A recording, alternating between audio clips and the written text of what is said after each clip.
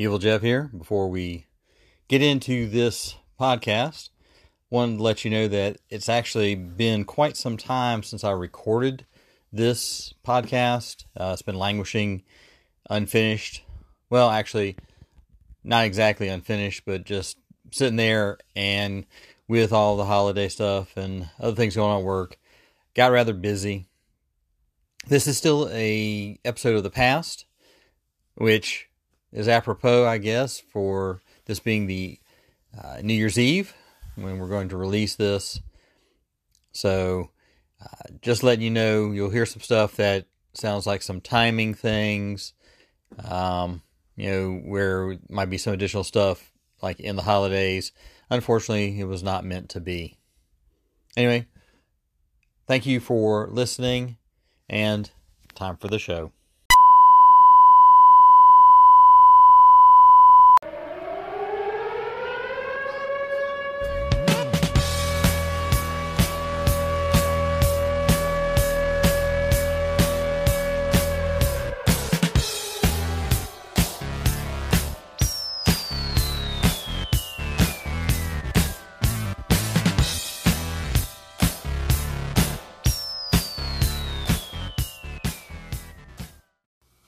Evil Jeff is back behind the mic. Minions and Musings, back in your ears.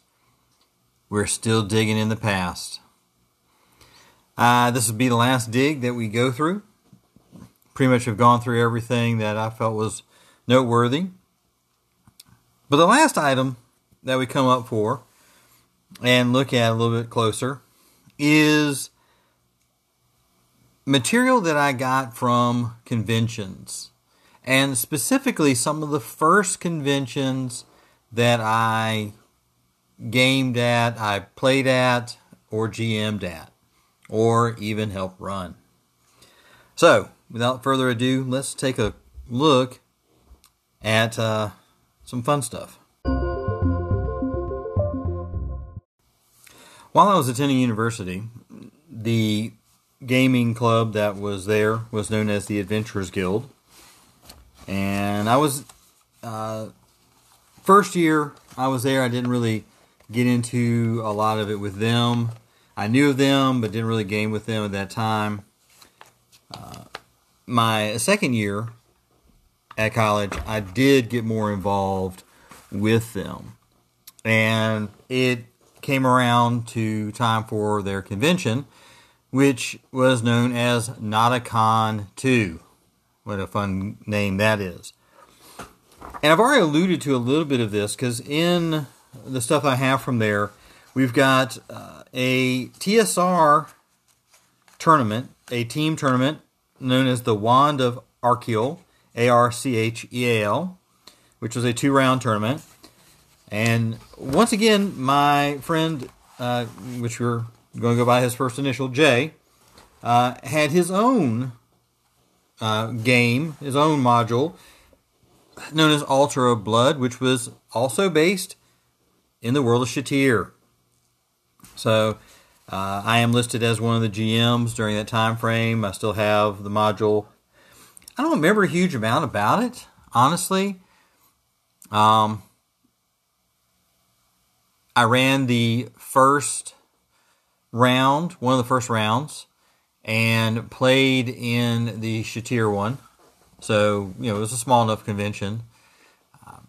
At that convention, I met a couple people that I later ran into here in Columbia when they were running RoundCon at the University of South Carolina. So it was quite an interesting kind of turn of events to run into them there. But really the highlight of Nauticon for the 3 years that I assisted with it. One, we had a champions free-for-all tournament. So everybody would bring a champions character up to a certain point total. It was looked over by one of the GMs, and we would go into this battle royale mode. First time I had ever played Champion. Well, it wasn't the first time I ever played Champions, but somebody's like, hey, you want to play? I'm like, sure, I'd like to play, play a little more. So we went through some stuff, and they gave me basically a gadgeteer who, not knowing enough about the character, I put myself away from a lot of the action, which actually helped out because I stayed out of the fray until towards the very end, where I was able to definitely make a mark on one of the players, and then the radiation that took over the arena at one area took me out. So, oh well, too bad for that. But the other highlight of Nauticon was a small game that we had a couple members playing off in one special room. And this game was easily called Play-Doh-Rama. Now, I am aware that Dragon Magazine did an article, a game in there that was Play-Doh-Rama. I think what we have here came from a previous incarnation that was varied among different people, different groups and everything, before the Dragon Magazine grabbed it and whatever version they had kind of codified it. But this was actually done prior to them, because I understood that it had been played at some previous conventions as well. So, not sure exactly who owns it, etc. But basically, you were given a small little jar of Play-Doh, and you could fashion whatever sort of creature out of it. The number of arms, number of legs, eyes, mouths, and everything determine the characteristics of your creature. Number of legs, how fast you can move. Number of arms, how many times you possibly could hit. Some other things. You had melee attacks, so you could bite, whack, or ram. Every character had 50 hit points, and they would pinch off a small marble size amount depending upon what you're using for. You actually take part of yourself and cause damage yourself, but throw it and hits another creature, causing damage. And it was really, it got to be rather competitive how people would create these things. All of the Play-Doh characters also had special abilities. You could have one of them. Some of them we actually allowed for random rolls to see if you could get them. Things like the poke or the flick. Where is that flick? It's on this other page here. The flick, where we take a butter knife, pull it back pull it back using fingers, and when we released it, it'd smack the creature. And if you did it right, you could cause some major damage to them. There was a chop, where you could put your elbow on the ground and then chop the creature. But then some of the really special ones, you had to roll. And first time I played it, ended up in us banning a move, and then kind of looking at some of the other moves and really changing how they were able to go. As it turned out, my creature having 4 legs, a mouth, and we mainly use ramming and so forth.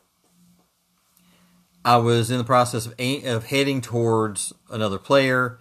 On their move, they actually used teleport, and they triggered a teleport, and it randomly teleported people around the ring.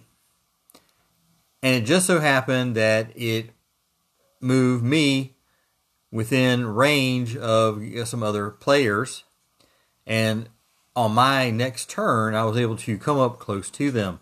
My special ability was Spike, which, as the rules say, you're supposed to gently lift him up and spike him onto a flat surface. But one thing said was you're permitted to stand or jump to achieve a longer fall or greater velocity. And you had to do it within 5 foot of where the character originally was. And that's where the spike had to be. Plus, if you were lucky enough, you could do it. You couldn't go more than 10 feet away if you wanted to kind of jump and everything to it. Well, it just so happens I was near table. So I said I would do my move. I moved a table a little bit closer, moved a chair, and then I was able to jump up on the chair, jump up on the table, jump up, and come down and spike my the opposing player on top of another player. Pretty much decimating them both. After that, the move was banned. Because they weren't expecting me to do that, which, was silly. I mean, there's a table right there. I mean, what else was I going to do? Ripping off limbs. There was also a borrow power, which unfortunately was bad because another player took me out by borrowing the power of one of the other contestants that were out there called Steamroller. And they had a 30-pound free weight that you put on a barbell, and they lined it up near them. I was about 12, 13 feet away. It rolled, and it had the most glorious effect of getting towards me, and then all of a sudden it spun and then fell on top of my character, smashing it into oblivion. Yeah, needless to say, I didn't win that one, but that wasn't the purpose of Play-Doh-Rama.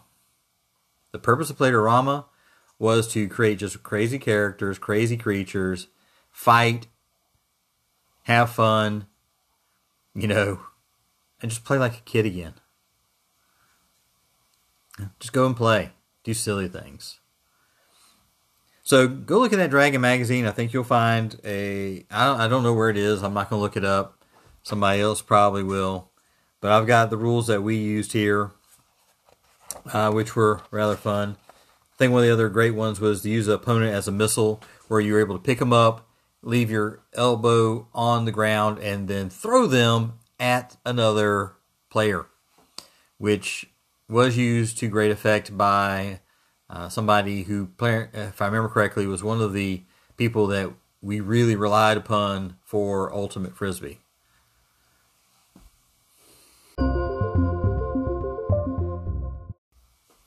Thanks for following me along back into the past.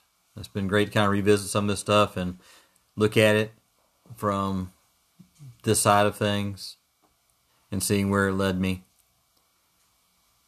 Hopefully, as we get along here, we'll be getting back into a little more regular stuff. I may be able to get back into the dive of Talislanta, 3rd edition stuff here. So, we'll see what happens. It's just one thing after another. Maybe we'll do some game reports as we come up on things that are happening. But we appreciate you being with us here at Minions and Musings. I may be able to convince the minions to do some stuff during the holiday season. Don't hold your breath on that. They really don't like hearing themselves. Even when I tell them I'm not going to play it back to them ever, they still think I'm going to do it. And they're probably right, but that's another point. Anyway. Glad that you're here. Thank you, everyone, for supporting me. And I look forward to hearing from you guys in the future. Be safe out there. Have a great game. And remember, wherever you go, you've always got a friend on this side of the mic.